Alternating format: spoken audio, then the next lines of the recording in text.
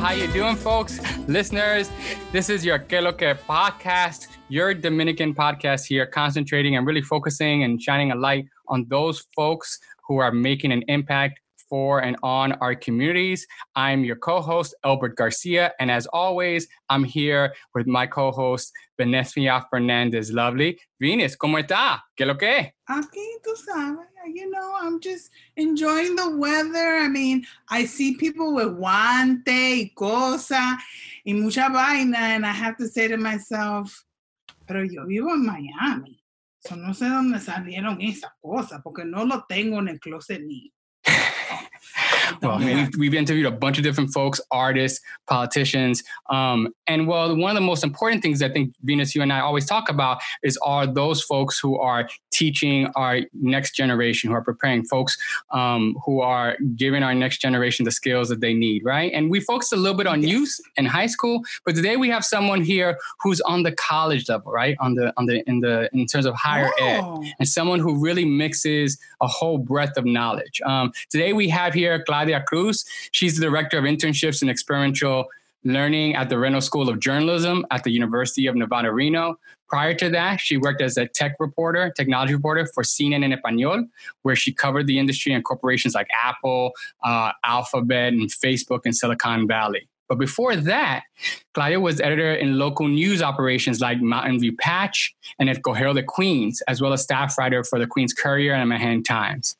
She also served as a successful 3-year term as president of the Bay Area chapter of the National Association of Hispanic Journalists. And in terms of education, she's got a Master's of Arts from the Craig Newmark Graduate School of Journalism at CUNY, a JD from The Ohio State University College of Law, and a BA in International Relations and Latin American Studies from Wesleyan University, like our old friend, Marvin Cabrera, right? So certainly someone here... I mean, I think someone definitely worthy to be on our Que Lo Que podcast, no doubt, right? Yeah, yo creo que ella es una doctora. Well, solamente lo mejor aquí in this podcast over here, right? But I tell you here, so with all that, mira, Claudia, welcome. ¿Qué lo que? Que lo que. Muchas gracias por la invitación. Thanks for having me on. I am excited to be amongst some of your first guests.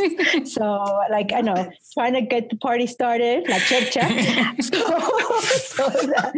the next, so that more people sign on and we can tell there's a great stories about our community, whether, in the diaspora and on the island. So, yeah, I'm excited to be here.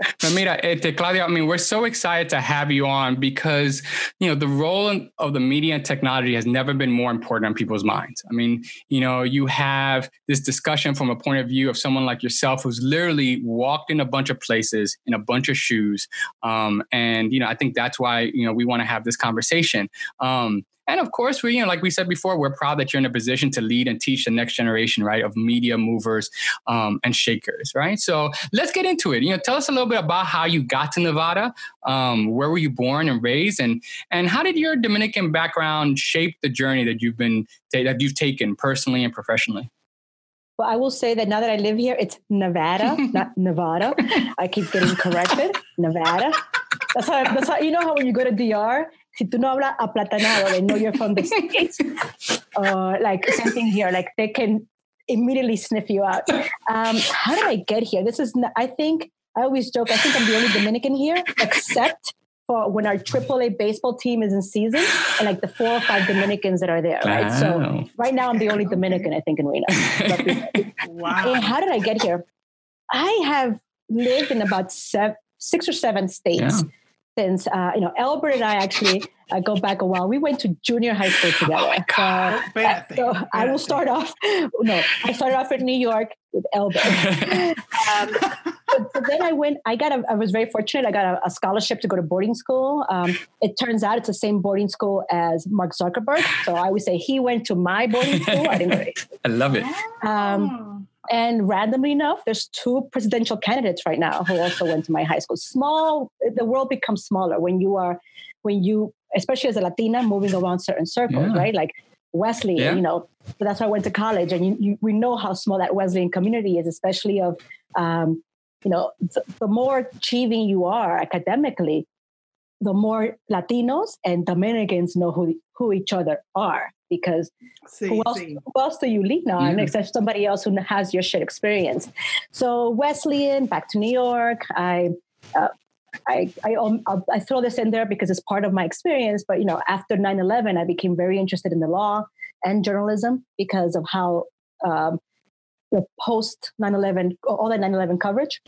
So that kind of inspired me to go to law school to understand, how do reporters get this information? How are laws made? How, because people say you could do the public administration route, but I wasn't really interested in like working and running and putting policy together. I was always curious, and I asked a lot of questions, and I wanted to be a reporter, but with the skill set of thinking about stories and issues and things that impact people from the angle of lawyers, because lawyers will say, like, I'll walk into a room now and immediately I'm like, they're going to get sued because they don't have an emergency sign, right? Like they should have like signs in the back. Like, but as a reporter, that's also a story. You can walk into negocios and you're like, are people getting overtime pay? Are people, because if some things aren't being taken care of aesthetically, or you hear things, you're like, I wonder if they're not getting overtime pay. And then I would have the knowledge of looking up labor laws or finding attorneys that could then help me write the story. I went to the Ohio State Moritz College of Law. I graduated. I am not a bar attorney, but I use all that knowledge again for my writing. I went back to New York. I was writing in New York, and I just had these great opportunities to move to California. And I didn't take it seriously because, we're New Yorkers. We don't, we always hear the West Coast is the best coast kind of thing. And I'm like, nah, I'm just going to go interview, because you should always be interviewing, is what I tell my students. And I happened to get to San Francisco on one of those beautiful, like picturesque, clear days, no fog. And I'm like, I can do this. So I got hired and I moved to California. I launched the Mount. So I'll just regress. Yeah. At CUNY, so I went to, after law school, I went directly to get my master's in journalism. And that was one of the first classes, right? Like one of the first classes? I was a second graduating class. And, if you have some of our other colleagues, Marlene Peralta was in the first graduating class. There's a bunch of other Dominicanos coming out of CUNY. And in CUNY J School, now the Craig Newmark Graduate School of Journalism at CUNY is important because it's a public program. In New York has traditionally had Columbia University and NYU as leading journalism programs around the country, but we didn't have a public journalism program. So now it opened the doors for so many more students to be able to afford to attend and learn the skills of being a journalist.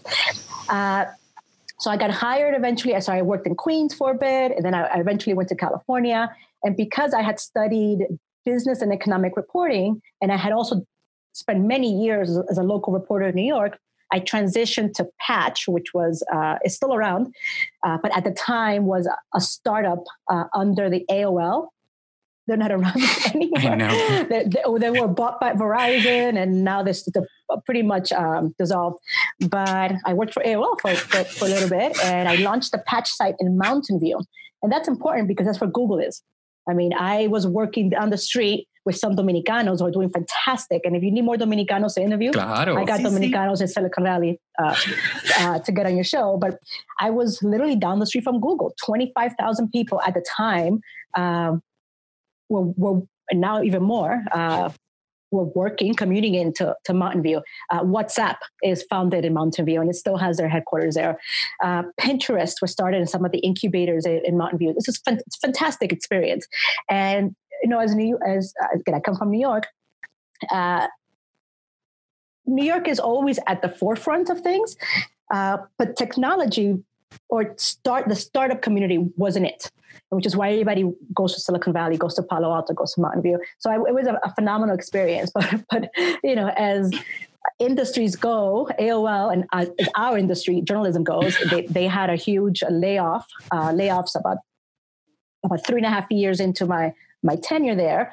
And I wasn't laid off because I was able to jump ship. And then I went to CNET, and CNET was I was very fortunate. At that time, they were launching their Espanol site. So CNET, a traditional technology brand for more than 20 years, finally it got into the space. But you know what? In the US, there's still really the only space, especially because it's owned by CBS and CBS has put money behind it. So we were a small team of 9 people and some freelancers, but like I understand now what the bubble of being in Silicon Valley is. But it's fascinating. I mean, like I always said, I think I'm in every Google self-driving car video because that's where they tested. Every startup tries things out in that area before and Miami is doing a lot of great things with the startup community and VC and venture capital there. But, you know, it was amazing to have that firsthand experience. So how did I get to Nevada? Reno, Nevada is about 4 hours from San Jose, from that area where I was living. And I had made it as far as Tahoe, which is one of the most beautiful lakes, definitely in the country, if not the world. And I made it to Reno once. And I never thought, well, I did think about moving, but I wasn't taking it too seriously. And then I realized that I can't afford to live in California. It's expensive, anymore. No? Oh, it's so expensive. You know how, like, I always laugh because I'm like, I think I was able to do it because Dominicanos, when you go visit family, you know how there's like 4 people in a room, right? And then you separate the room with a cortina. And that's how, I did that in college. Right? I mean, I had family members live in my college dorm room. Right. So that's what I was doing for almost 7 years. And I'm an adult. I'm over 40. I don't want to live with strangers anymore. And I want to have just privacy. So I made a choice to start looking. And the University of Nevada, Reno has an excellent journalism program, the Reynolds School of Journalism. And they were looking for a director of internship. And I have never worked in that capacity full time, but I had skills that I've acquired over the years. I applied and I got in. So I moved and now I live by myself. And that's the moral of the story. To get your own apartment and get to New York. But, you know, it's just, I think what I tell my students is just gain transferable skills, especially, obviously I read, I write, I like this space. And hopefully all the students in our journalism program stay in journalism for the most part.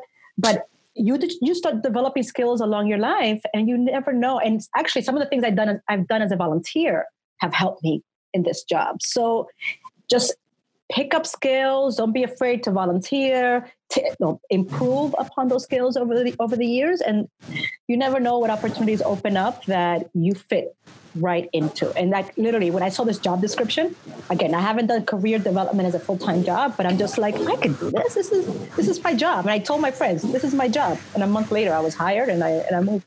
Well, I'm curious in terms of, and again, all these different experiences, what is it now like to be in the front of a classroom, right? Like in terms of, you know, I think sometimes when we're in positions of employment, we sometimes wonder, especially with younger folks, like who's teaching these folks? What are they doing? Like now you're in that position. How has your life experiences, how has that, you know, practically made a difference in terms of now as a faculty member that now you're teaching this kind of next generation of journalists, right? I think that, and as we know about this generation, and I'm not even teaching millennials, I'm teaching zennials, like Gen Xers, Gen Zers, because they're all under 22. I think what's interesting is that they push back. And I think that there may have been classrooms in previous generations of classrooms of students who just heard the lecture and didn't ask questions or didn't question the establishment or question the assumptions. But this generation isn't afraid to do that. And I think I appreciate that because as a journalist, that's my job too, to be skeptical and ask questions of people. I think that it's what I do realize, and this is maybe what has been written about as well, is that the students risk, while they have all this experience, all these research tools, the Google, they're still lacking in basic skills. And it's because they're not using the internet for research. They use the internet for entertainment and social media and like just kind of brand, personal branding. And I think that's where, because of the years of experience that I've had and how important research has been for everything, including getting a job, that's what I also then kind of push back on them. I'm like, okay, you can ask all your questions and you can get the job you want, but you have to research and focus and spend time taking these steps, because it's not just going to be handed to you. Again, there's talks about some students in this generation, or this generation being called the snowplow generation.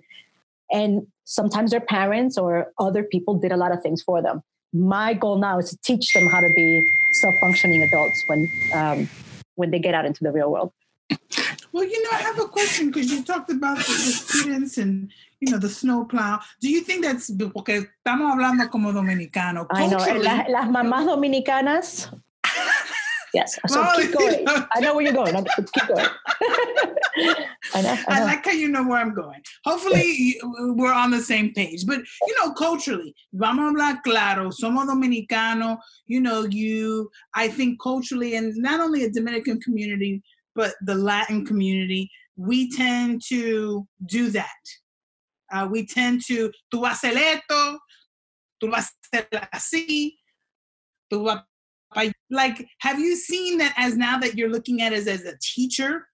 Do you see any of these reflections culturally? Has it changed? Is it impactful? Do you see maybe the Hispanic students a little bit not as vocal, or opposite? Or maybe, you don't see no change? Yeah, I think that I see that there are like students who are first generation, right? So their parents moved here, and they were also new immigrants to this country, still follow a lot of the same cultural traditions and listen a lot to what their parents say. And that's great. It's not that parents want to give you bad advice. I tell some of the students that because I'm also very independent and rebellious, that it's okay to leave home, that it's okay to not be el doctor, el médico, el doctor, el abogado, el ingeniero that your parents want you to be. I think those jobs are great, and we need more diversity in those fields, obviously. But I think that it's important to, if you have it in you, to step out of that norm as well, because I think, again, it exposes you to more. I mean, our parents migrated here.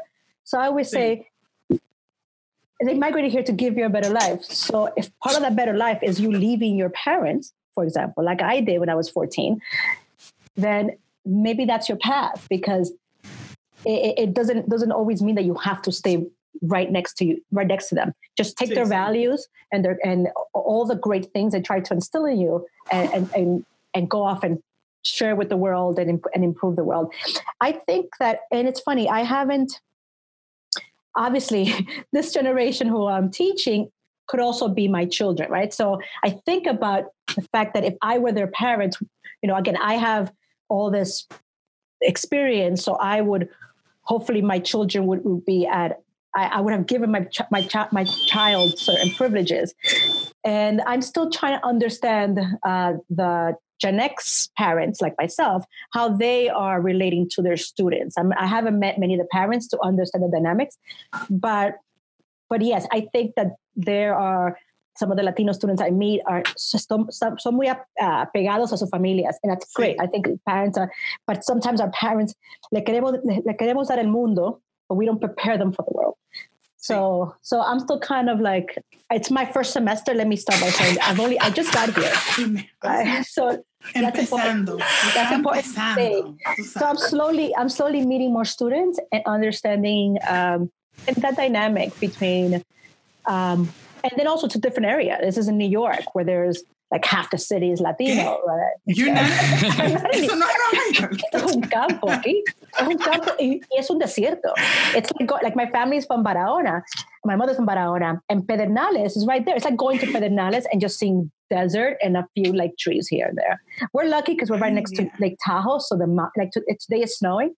So when I go home tomorrow morning, it's dark now, I'll see these beautiful snow-capped mountains, which is like I'm excited about. But this is a different environment, and the Latinos here are not as represented as Latinos in New York or Miami. So it's kind of understanding that as well. Yeah. I mean, understanding I was about to say that it's also like understanding the model, right? I think part of what's interesting, I think for a lot of first generation, maybe parents, as we're looking at our kids, is that, you know, like I think my parents were obreros, right? Like they came in, you know, like they worked, you know, they're 8 to 6 or they're 8 to 7. Like my parents didn't network, right? They didn't like any of that, like any of that stuff. Like, you know, yeah, maybe. And if they went outside to the club, they weren't letting us know, right? Like they weren't letting us at it. So it's just, I just think it's a little. It's interesting. And I would also imagine too, out West too, you know, the Latino community are, you know, both around Nevada and then also, you know, folks who are getting there. Some first generation kids, they're big out because, you know, they are literally, you know, the first of folks to like venture out into this, you know, into this thing, which makes you know, professors like you, folks like you, it kind of gives you an added, I don't want to say burden, but like an added responsibility, right? In terms of both, you know, also serving, you know, as a model of what a professional Latina looks, not just for Latino students, but also for non-Latinos, right? I agree. And I think there's a couple things happening is I'm sitting in on a class that another professor's teaching, another Latino professor, about Latinos representation in the media, which, you know, I've been studying for 20 years. And for me, it's like, I've seen it change, but I know some of the systemic issues of why we've been less represented in the media. And I look at the students' eyes because they're learning it for the first time. And I'm just like, wow, like I sometimes feel like we haven't done enough over the last 20 years, 15 years to get more media in front of these young generations. So they see that we have been working on this slowly. But because now they're learning this, and this generation, they no se cortan. They I guess I figure out a Dominicanism for this. You know, so like, I can think of. I used to live in Spain, so I could think of sin pelos en la lengua. They will tell you what they want. So I think, and we've seen it already with like Me Too and Pero Like and Flama. We're seeing the millennials, and I think now this Gen Z, they're going to push for more representation in the media. And I think, likewise, one of the reasons why I came into academia, besides wanting to teach, is because there are so few of us in academia. So because of my trajectory, you read my bio, I've done so much, and there's, again, all the stuff that's not in there. Yeah.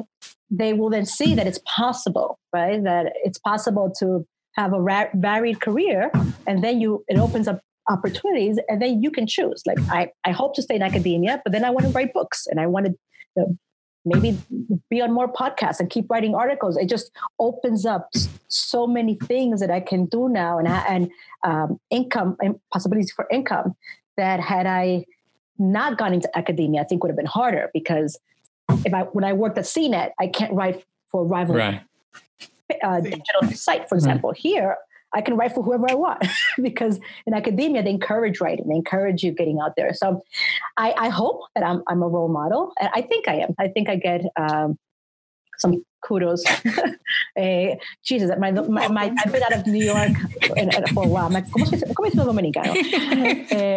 No kudos. What's the Dominican version of kudos? I'll think about it. I think we'll put it online and let folks answer for you. Just ask them. No, but you know what? I have a question, because you did mention earlier about not having Latinos in media, and you've been in media for 20 years. Now, and I know we're kind of going back to the beginning, and you kind of told us your story, how you got to where you are, but was there somebody that because, you know, when you were growing up, to say that you wanted to be in the media, who was there for you to look at? What made you want to go into media when there wasn't really, if there wasn't representation now, there really wasn't 20 years ago? Was there something that impactful that you said, coño, diablo, pero yo quiero escribir, yo quiero ser, like, what made it happen? Was there somebody?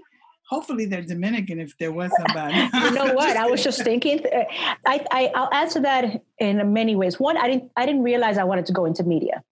I wanted to be a doctor, an abogada, like the typical things. And then I was awful at science, right? and math. And you kind of readjust your expectations. Yeah, you go, coño. I didn't pass the bar, so I'm not a full attorney. But I will say that thankfully, as though I don't watch Univision and Telemundo very much now, or listen to Radio Wado, like when I lived in New York, my mother always had the news on. My mom herself was into the news. And, Rafael Pineda, we had, right? I'm forgetting some of the names now, but we had such wonderful newscasters in New York and then Teresa Rodriguez, and you watch the 6:30 international shows, right? Between 6 and 7, every single day, my mom was making bistec and arroz en la cocina, pero con la noticia puesta, like super loud. And we only had one TV because we only had one TV back in the days, and it was my mother's TV. Right, and after the noticias was the novelas. So I grew up watching the news and just being really curious about the world. Radio Wado, the same thing. Every morning we listen to the radio, and I just kind of got into like, what's the weather? What's going on in New York City? And in terms of writing, I think the first time that I saw myself reflected in writing was Julia Alvarez. And Julia Alvarez, Dominicana. I was about 6th grade, 12 years old, when How the Garcia Girls Lost Their Accent, when that book came out. And I'm just like, I can write about Dominicans. So I can, this is similar to my story. And I think that began a turning point for more voices in literature. And again, so that's how I started getting interested in the written word, and slowly began to just contribute to local papers. Just really, and then another Dominicana, Juleika La Antigua, who you should also have on the show. Also running a fantastic podcasting empire now. Juleika was my first article I had ever written, and it was a profile on her for the Manhattan Times. The Manhattan Times is a local newspaper in Washington Heights and Inwood, co-owned by Lin-Manuel Miranda's father. I didn't know this at the time, but I realized it after I started writing. But I interviewed Juleika. She was already a reporter in New York. She was managing editor of Urban Latino magazine. And I'm like, what? Urban Latino? There was an explosion. I remember Latina magazine came out around that time too. So between Latina magazine, Urban Latino magazine, there was a couple of little magazines in New York that if you were the who's who of Latino entertainers, cultural icons, reporters like myself were contributing already. And I'm just like, I want to be on the masthead of one of these magazines one day. And I just kind of got the bug. So yeah, well, it was, again, my environment is very wide. I know lots of people, but it turns out that it was Julia Alvarez in fiction, long form, and Juleika in nonfiction. Well, and it's funny. I love it. And it's funny you say that, right? Because it's like, everything is 6 degrees of separation, right? And especially for a certain generation and a certain folks. The guys at Urban Latino who started Urban Latino were NYU students. Right. And in fact, they did it they opened it their senior year, right, at NYU. And it's funny, I got into them because the secretary at Prep was dating one of the guys at NYU. Right? And was like, we're looking for writers. And that's how I got into Urban Latino. And that's how I met Juleika. And that there's a whole thing there, right? But you talk about it there's these ebbs and flows in terms of Latino media, right? And then the bubble bursts, right? And then they seem to kind of go away and they come back. And some of these folks like Hemezcla pero they're still having staying power. Hopefully they'll have that same type of staying power. But I think one of the other things too, as immigrants, I think is that we rely on news and information in a different way. Right. And I think a little bit about that, especially in terms of your time with local news. And I always remember, I used to, my uncle used to pick up the papers literally from the airport and deliver it to the bodegas. Right. And even though the newspapers may come out 2 or 3 days at that time, people were still reading them. Right. People would still read. If the paper in DR was on Sunday, that Sunday paper, they were still reading it Monday, Tuesday, was still selling. So I'm curious because you've done a lot of stuff around local media, whether it was Patch or whether it was Manhattan Times or Queens. What's your feeling about the role of these kind of small papers, these local papers, and the challenges they face and their connection to our communities, right? Because I think it's a different connection than necessarily mainstream media. Sí. And it's changing. I think that, again, we grew up with broadcast television being predominant and printed newspaper. And flash forward 2019, fewer people. I have an antenna, so now I'm watching broadcast again, but I'm a cord cutter. So, I'm sorry. I like it. She's like, yo tengo antena. Yo tengo una antena. And the antenna's made it back, right? Because it was cut and then like now it's back. Like because I see the value of still watching the local broadcast news. And that's what still gets Latinos plugged in. The first generation Latinos who are consuming news in Spanish, they're still watching Telemundo Univision. And we know that they're having problems really capturing the millennials. I think even some of these Gen Xers, millennials, and definitely the Gen Z, who are not home at 6 to watch Noticias and are not going to maybe put on Univision to watch Univision.com to watch the broadcast. And same thing with radio. So now I think local news is just kind of shifted. Like here at the Reynolds School of Journalism, plug, we have shout out to the employer. we have a noticiero móvil. So we have a digital news site in Spanish and English that is trying to bridge that gap for news in our community. And because we are affiliated with an NPR station, we're also able to put our audio pieces in Spanish, not on the radio station, but at the very least on the local NPR's website in Spanish. So we're trying to kind of like, I think nowadays everybody just wants to use all the resources they have. It's a bit more affordable than in the past to produce media. And do it from your home or from an office, and then kind of edit and spend time editing. But it's a lot of work, I know. She's calling us out, Albert. No. It's all good. I can hack the media. It's all good. No, that's what everybody's doing now. I think you guys están en la vanguardia ustedes. You guys are at the forefront because it's what everybody is doing now is producing media at home. And I think there's a lot of great opportunities to continue enriching local media. But we have to then make that a focus. I think that sometimes people want to tell stories about traveling all over the country, but still not traveling in their own community. They want to tell stories about technology and the big companies or video games or video gaming, but maybe not video gaming and technology in their communities. And it's still important. I mean, Nevada is an early primary state. We're the caucus state. So it's New Hampshire, Iowa, New Hampshire, Nevada. So we're the third state. So how are we then telling these local stories? Because we're going to have all the politicians coming through here. How are we telling the Latinos a story about whoever the new president is, if we have a new president, how are they going to impact their daily lives? Yeah. And I think local news is still very, very important. I do wish there was still more of it, because now, for example, our local paper, the Reno Gazette, which is owned by Gannett, and Gannett is still closing print editions. Like USA Today is owned by Gannett, and they're done with the print edition and just going online. But not everybody's online. Even elderly white adults, they're probably still going to choose to want to pick up a print paper than read con los lentes, un celular. And, you can't do that for certain people. And the accessibility issue is also a problem. So I think, I hope, and part of my job is to encourage young people to stay in journalism and to consider local journalism, because I think it's very important. That's true.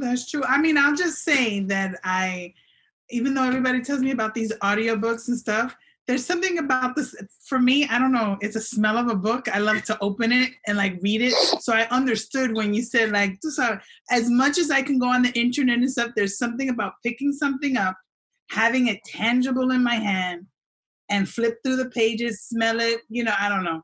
Yeah, puede ser que soy loca, pero tú sabes. No, pero claro, the issue is that la gente quiere la cosa gratis y el periodismo se tiene que pagar. Like, good journalism needs to be paid. Good journalists need to be be paid. If not, I would be living in a room in an apartment with roommates for the rest of my life.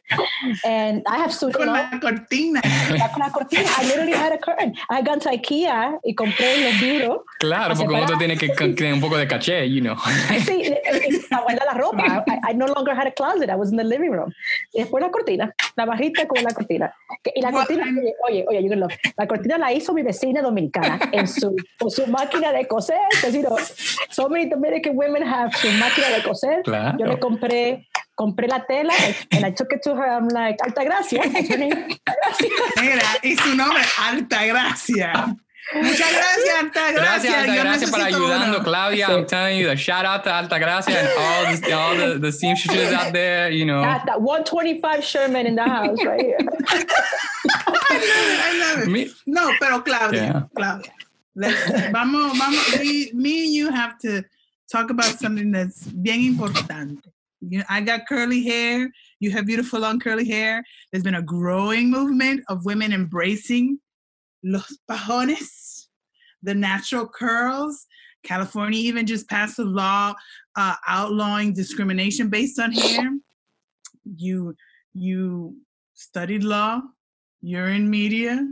You know, tell us, you know what I mean? Especially in the media, there was images, there's perspective and the huge different, like, tell me a little bit about, you know, whether you think, you know, public trust, you know, is in the way if we wear our pajones bien grande. Like, that must be a change from the 20 years. But what do you think now? As an anecdote to that, I had a student who was telling me, again, these students push back. They're like, I just want to be my authentic self in my job, right? And if I want to have like purple hair, why should it matter? And I said, absolutely. But just remember, look at me with my curly hair. 20 years ago, you would never see someone like me. And you still don't. Like broadcast news and like CNN and certain like mainstream media on TV, like 99% of the time still have women with straight hair. There's very few women who have curly hair who are on broadcast TV. And I can understand why, you know, because I'm always looking at the flequitos and like, you know, that can be distracting, but with a good serum, like we know, a little shiny, se aplastan. Condicionado, tú sabes. Yeah. So it's funny because I gave, about 20 years ago, when I first started off in media, I was working with this radio journalist who wanted to go into TV, and she's not Afro-Latina, so her hair is curly, but it's not as kinky as ours. And I told her 20 years ago, you need to straighten your hair for your interviews and to be on TV, and she does. And I think that's why she's done pretty well. But I'm super excited that the Pajon Power movement has picked up. I started I've always wanted curly hair. Always wanted curly hair. Elbert, we went to St. Junior High School. Remember Miss Valentine? Miss Valentine, she and I are Facebook friends, by the way. Miss Valentine, una boricua, had the most beautiful like curls. And I'm like, why can't my hair do that? But my hair's kinkier than hers. Like, it's more textured, so I couldn't do it. And then, you know, I was already part of that trap of el derizado.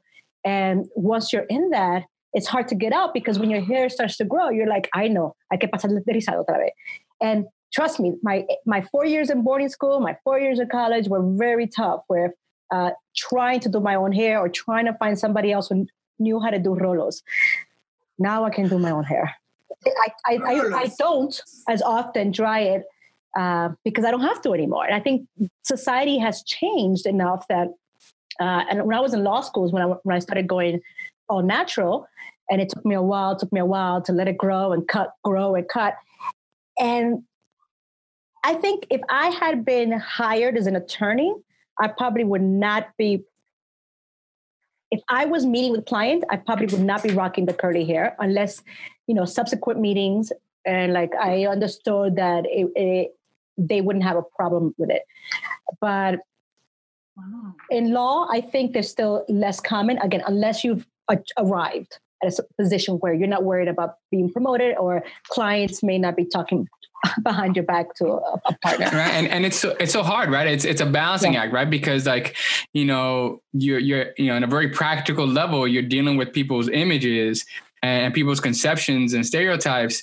And you have to kind of balance that, right? And I think it's interesting because I think that's where like younger folks will be like, oh, I want to be authentic, like you said. And older folks are like, yeah, I want to pay the rent. Like, I want to like, do those things. And, but I do think that when we have this conversation, I think there's almost like a freedom that people feel, especially women are feeling like lifted out of, right? That que no tiene que preocuparse de eso. No, sí, yes. Yeah, absolutely. I mean, and I think that just the freedom of, todavía hay preocupaciones because my hair is very long. El enredo en esta greña. So, untangling it is such an issue. So in the mornings, I tell students, like I shower in the morning because I have to get my hair under control before I leave the house. And sometimes, obviously, again, when I go to conferences, when I was at CNET and I had to do CES and I just had to like run out of my hotel room to go cover something, I would usually actually straighten my hair. Because when it's straight, you might want to be, it's easier. It's like 15 minutes in the morning, I'm done. But when my hair is curly, I have to make it not look like I'm practicing Rastafari. But it's true because it begins to knot and it begins to get bigger and voluminous. So it takes a lot. It still takes a lot of work. It takes a lot of daily work. But part of that process. So there's some freedom. I'm not worried about the rain, for example, or humidity or dryness. But part of it too is that you become prouder of your Afrocentricity. Like you are just proud of who you are because you're like, why? Like if my hair had been like this my entire life, I would never had I think maybe identity issues because my hair is so rooted in your persona and your identity. And I love my hair now. I don't like people, and I still get into many conversations, and I'm polite, but I stand up for myself when people, they go to hug you, but they're really trying to touch your hair. Watch out for that, Venus, because it's coming when your hair gets really longer. No, I've experienced that. Right now I'm rocking short hair, pero cuando yo tenía pelo largo, I'm like, pero tú estás tocando mi pelo. Like, I thought you were coming in for a hug y tú me estás, no sé, like, dándome masaje o algo. The other day I had a very prominent person here in Reno who I'm just meeting. So I can't, and like in public, and I can't I'm not going to, I can't just, can I curse on this show? But no, I can't respond. I don't care. No, she just she would present me, she'll introduce me to someone. She's like, oh, look at her beautiful hair. And she'll touch my hair. But she could just say, it's like my hair is now objectified. Like it used to be my curves and like, Latino sauciness. Now my hair is what's being objectified. And I'm like, you have to introduce me through my hair. It's like tampoco eso también, right? Like it's like, right? Like the only reason why it's a big deal is because we're now quote unquote allowed to wear our hair natural. So now everybody's noticing we've always had curly hair, but now that we're wearing it in public, people feel like it's a novelty. Wearing it in public, like you put it on in the morning. No, but I understand. I mean, I remember one boss when I was starting in my career, in the professional career, and I had my hair was down to my butt. I don't say it like that, curly, and I always kind of slicked it back. But he called me into the office and he tells me, isn't there something you can do with your lion's mane? Like it took me for a minute. I was like, lion's mane? He's like, all of that. And I was like, and in my mind, I'm like, I know I have to put these things away. It's part, like my hair, my hands, esto soy yo. Like, it's me, So, but I love you rocking the hair. I also have a mechon. I have a little bit of white streak right there. Yo tengo uno también, mira. I feel like that's a tradition. I feel like that's like a rite of passage for a lot of Latina. That's when when we arrived. I know we've done things. The wisdom, I think. En la lucha siempre. No siempre en la lucha. Mira, well, look, this is your Que Lo Que podcast. This is Mangú for Your Soul. This is we're talking here with Claudia Cruz, and professor over at the Reynolds School of Journalism at the University of Nevada, right? You got it. Yeah. It's good to remember. It's good to remember. But look, as we always say, we are your Dominican podcast. We do like to give you your audio Mangú, and you can't have Mangú without los tres golpes. So, 1, 2, 3, golpe. So Venus, please lead Claudia down this very important part of our show. Okay, but before I start, I just need to know, ¿tú estás preparada? I should have prepared for this, so I'm not, but I'm excited because I like trivia. Okay. Primero. Okay. Merengue o bachata? Old school merengue, old school bachata. So, both. Like nothing new. So you're breaking it down like old versus new. Okay. I like this remix. Los merengues así. Okay. But old school bachata. Old school. Like a campesino rule. Yeah. The cassette tapes bachata. Mario Rodriguez, Anthony Santos, Frank Reyes. Oh, she's naming names. I know. Y Oscar Cervantes, que en paz descanse. I love it. Okay. Segundo, Totore o Maduro? Maduro. Esta pregunta le tiene el corazón, no sabe. I think I'd have to say Maduro because. I mean, it's okay. It's all right. Don't worry. We are sweet people. It's all good. Con queso, okay. Maduro con queso. Like queso dominicano. Otra receta. I don't know why everybody wants to give us, like, every time we get to this part, everyone like, déjame decirte algo un poco de, like we've got drink specials, we've got food. I'm just gonna let the audience know we're gonna do a special podcast on recipes. Good. Cooking con qué? Like, I don't know. ¿Qué es lo que cocina la cosa? Okay. Y este es Maduro. This is the hardest question. No es Maduro de plátano, pero Maduro de fuerte. Más duro. That's right. Mira lo que está pasando. Es que we don't do our S's though. Isn't there like a no S campaign for like Dominicans? Sin S.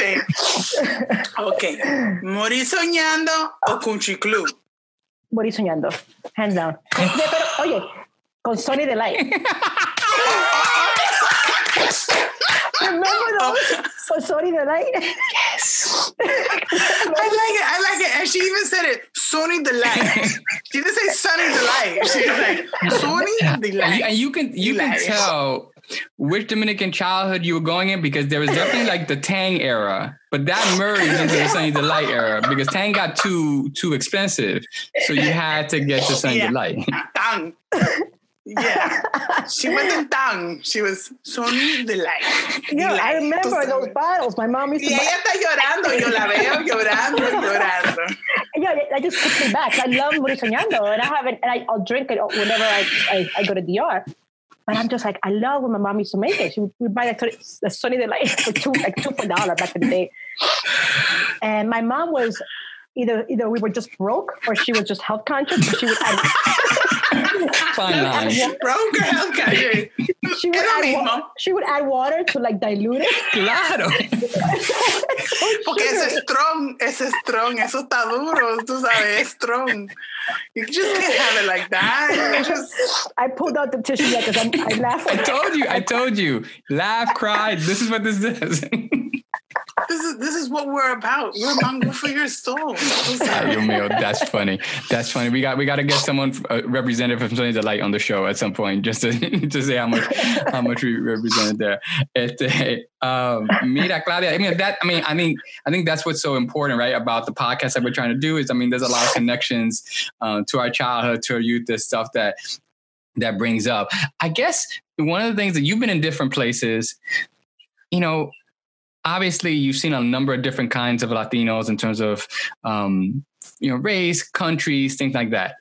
What is something that, somebody does maybe that maybe lets you know, I am in another room with another Dominican, right? Like, is there something like, how does, what is your Dominican radar like?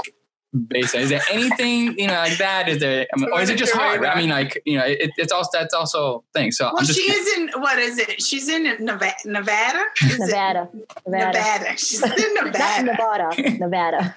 She's in Nevada. It might be a little bit easier now. Well, no, I think that like when I was in California, I remember one time I was at a supermarket. And this is funny because maybe another Dominican. Well, I was online to buy a lotto ticket, right? Lotto. And my mom still calls me up and said, "Compres el lotto because we could win."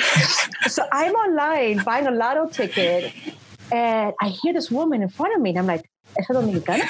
So I'm like, "Esta dominicana?" And she's like, "Okay." And her husband actually looked more Dominican than she did. Porque ella es una blanca dominicana del Montecristi. So I'm just like, no, she could be Colombiana for all I know. He's Panamanian, so he's darker. He looks more like us, right? Or like some of the darker skinned Dominicans. But yeah, it just turned out that she was Dominicana and she just literally opened her mouth, right? So that's how, if you can hear a Dominicano talk, one, it's by the voice.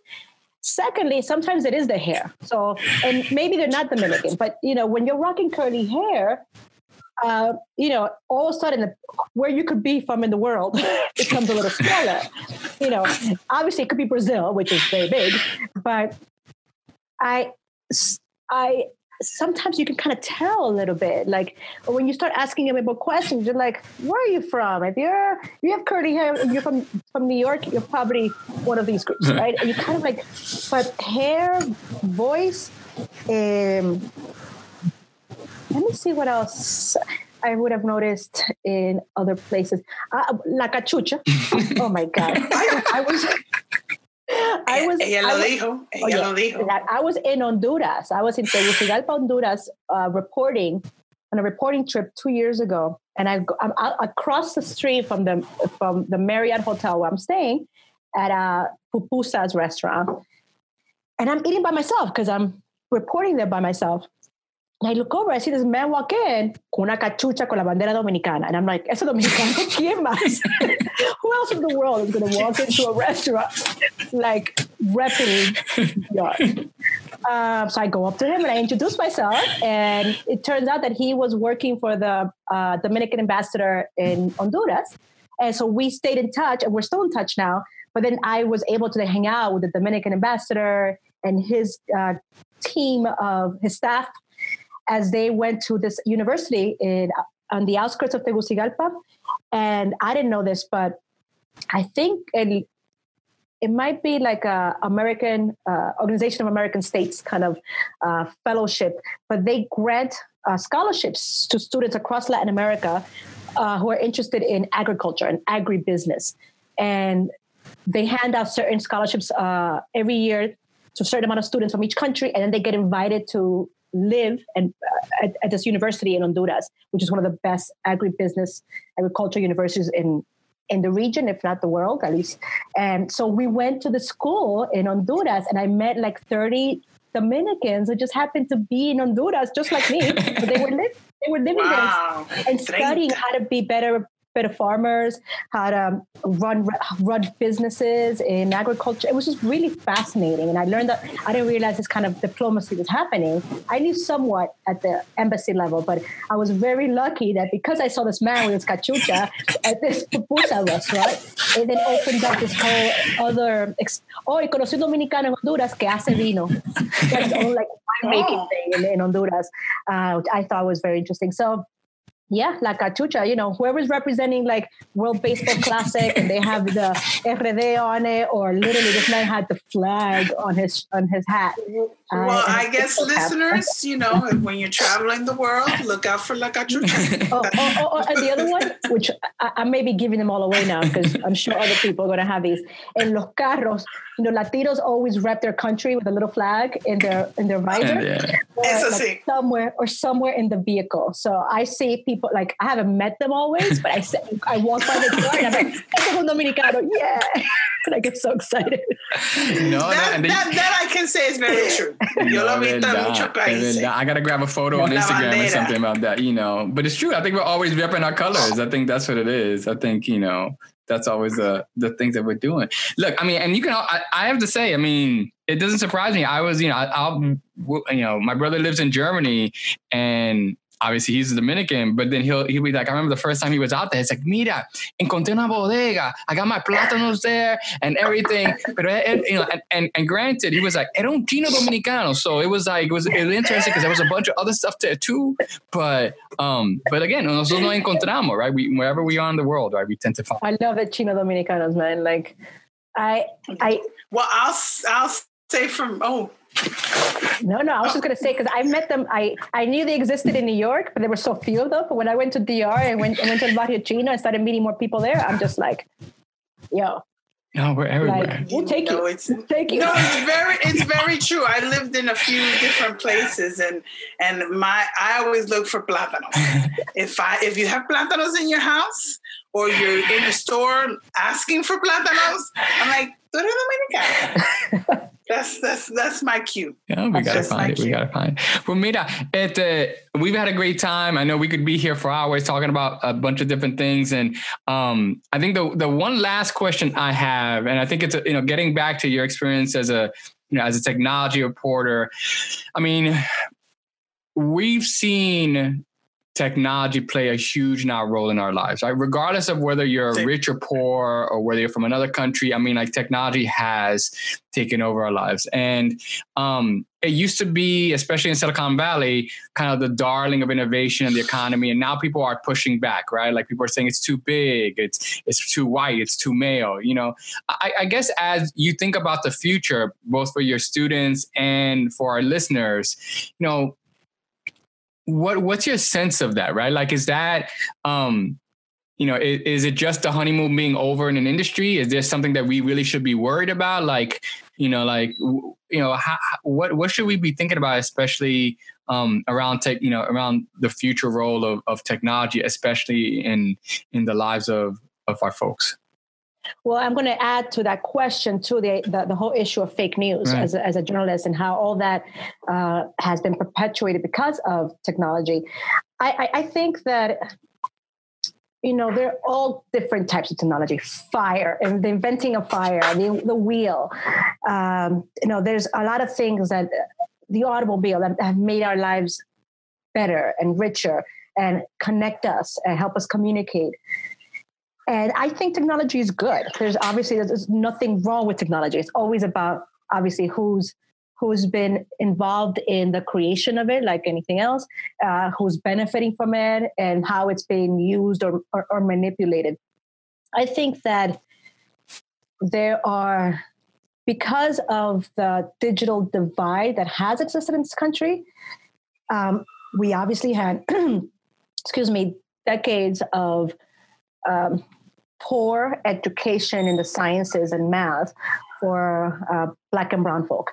And that's why we're obviously less represented in these fields, especially now when there's so much money to be made, whether as an engineer working in a company, or as a venture capitalist, or as a manager, because there are people who could have entered through a different route, but there may have been fewer of us in management positions someplace else to be recruited by a tech company.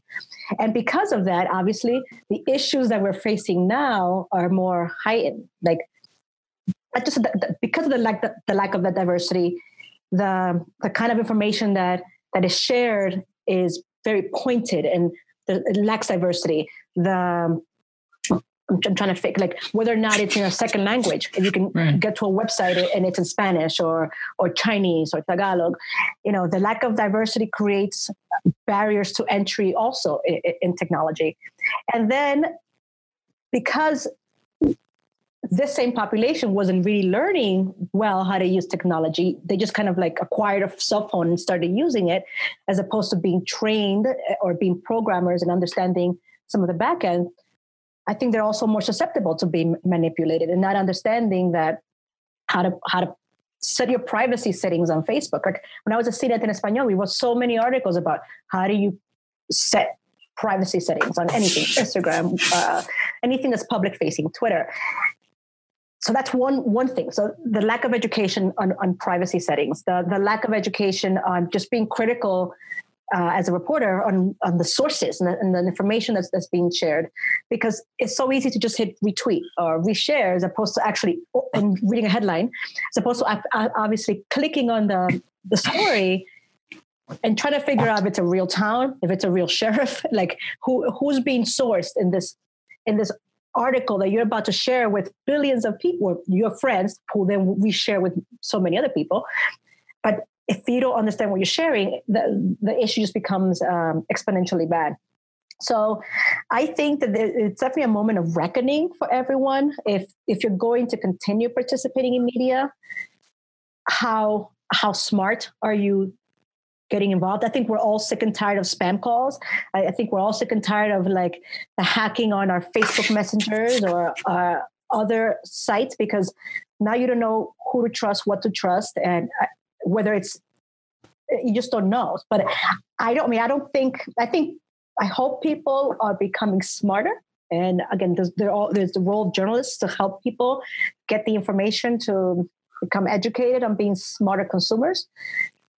And I just hope they take it seriously and actually choose to become smarter consumers. Because the other part is, are people taking it seriously? Because if parents aren't learning and kids aren't learning, it's just going to be perpetuated as well. But I think that the honeymoon stage is over. I think that people are now seeing these companies, these mature companies, and are wondering whether or not I should be on Facebook or not, for example.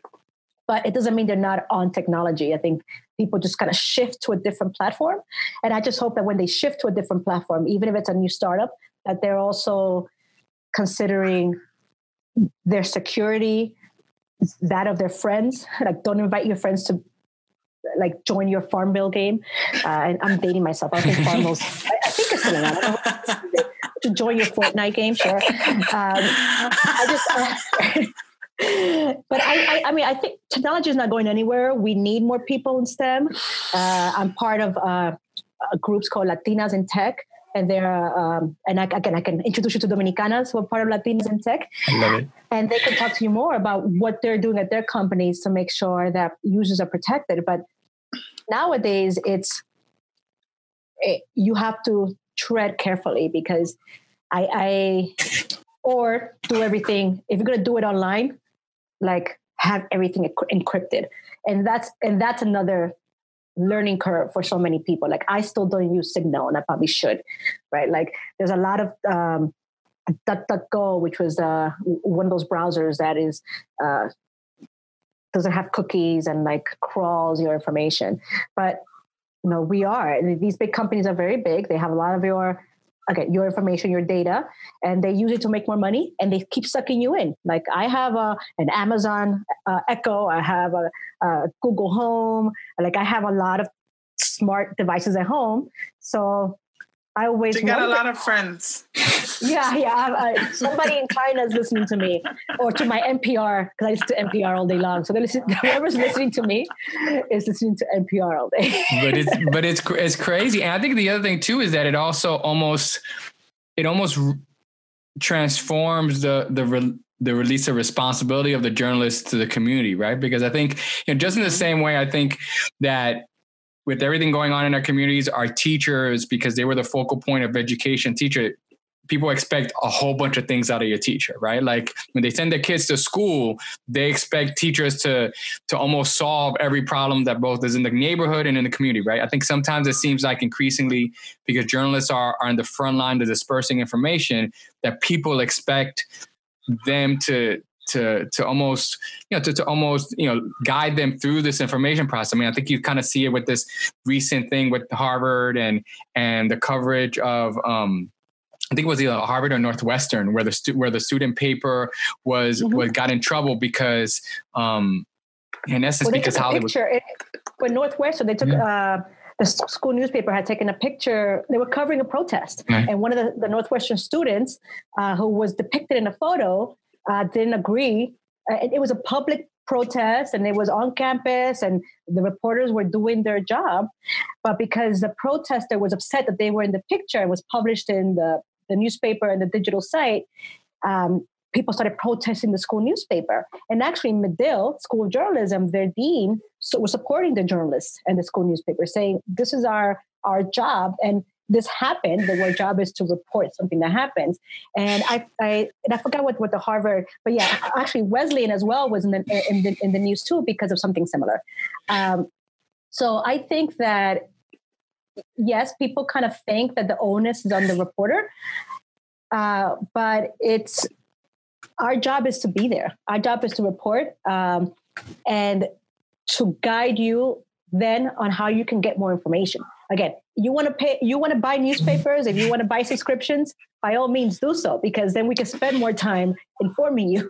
But right now, we're having a hard time staying employed because people want things for free. So, you can't have your cake and eat it too. We want to be there. We want to give you information, but you have to support journalism. And again, and I will emphasize this to, and I think your listeners are the type of people who understand a free press is important to democracy.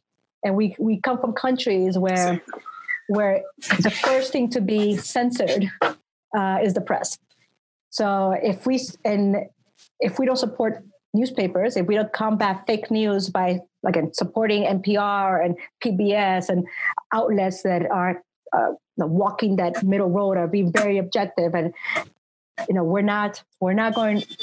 are going to be manipulated so much more in the future by everyone, not just politicians, but by our business, by fraudulent lawyers, by anybody, because la gente se pasa información, Radio Bemba, la gente se pasa información without verifying it. And then they're not supporting the journalists that are the fact checkers of this information. No, I used to always laugh because it seemed like when I was a kid, it seemed like every couple of months, my dad would be telling me like one out of three pieces of news, my father would be wrong, right? Because, fulano le dijo algo, or did you hear that it was like the upteen time that Castro had died when he didn't, right? Or something like no, fue un rumor, so. No se murió. No se murió todavía. Pero, and look, we go back a long time. I know we could be here forever talking about tech and journalism and everything. But look, it's been great having you here. We definitely want you back on the show. We definitely want to pick your brain, especially about other Dominicanos and other Dominicanas that are doing stuff. And we really, I think it's been a pleasure to have you and to open up this conversation. Venus, I don't know if you've got any last, parting thoughts before we get out of here. No, except for, I love your story. Me gusta, me encanta tu pelo, tu pajón. I love, that you talk about now education, because sometimes, people forget that, you might see a job out there, tú sabes, como a woman, una Latina, that you think, oh, I can never get the job. But if you look at what your skill set is, go for it. Mm-hmm. Be the renegade. Go for it. And I will say, and I'll just add to that, I think, don't be afraid to live someplace else. Like, I think it's important to also get to know other people that aren't like you. And as a reporter, that's number one. Our job is to go into the street and interview strangers. So you learn over the years to kind of be okay with being in uncomfortable situations. Not all the time, I go home and I'm comfortable, but it takes the tense aspect out of moving again to a place like Reno, where I will get back to you, but I still think I'm the only Dominicana here. right now, again, we know aces aren't in season. So when la pelota está en temporada, hay como 4 o 5 más dominicanos. And I'm thinking, but I must say, now that you're on the podcast, I think more Dominicans are going to say like, mira, Claudia está ahí, so tú sabes. Yeah. Dame tocar la puerta. And to add to that, look for jobs in academia, because I think there's lots of jobs and there's opportunities for again, our skill set to kind of, I don't say retrain ourselves, because it isn't retraining, it's just start a new chapter. And sometimes what we've already done is useful in an academic environment. And then you're around students and, again, influencing the next generation of Latinos. Wait, I got a bochinche. Okay, espera. That happened. Did you see that the Dominicana won the Elite Model Agency? So the first Latina ever to win Best Model for Elite Model Agencies. Sí. Una dominicana. Sí, una dominicana. Yes, I sent you in the same link. Ahí está. Ahí está. Bochinche. But I like it. Good bochinche. That's the good bochinche we need. That's the good bochinche we need. Fantastic. Well, mira, thank you again, Claudia, for being on the show. Thank you, Venus, for helping holding it down. And again, thank you, our listeners, for showing up and always supporting us. And as we always say in the program, as long as there's good bochinche to spread and Dominicans doing stuff, que lo que will always be there.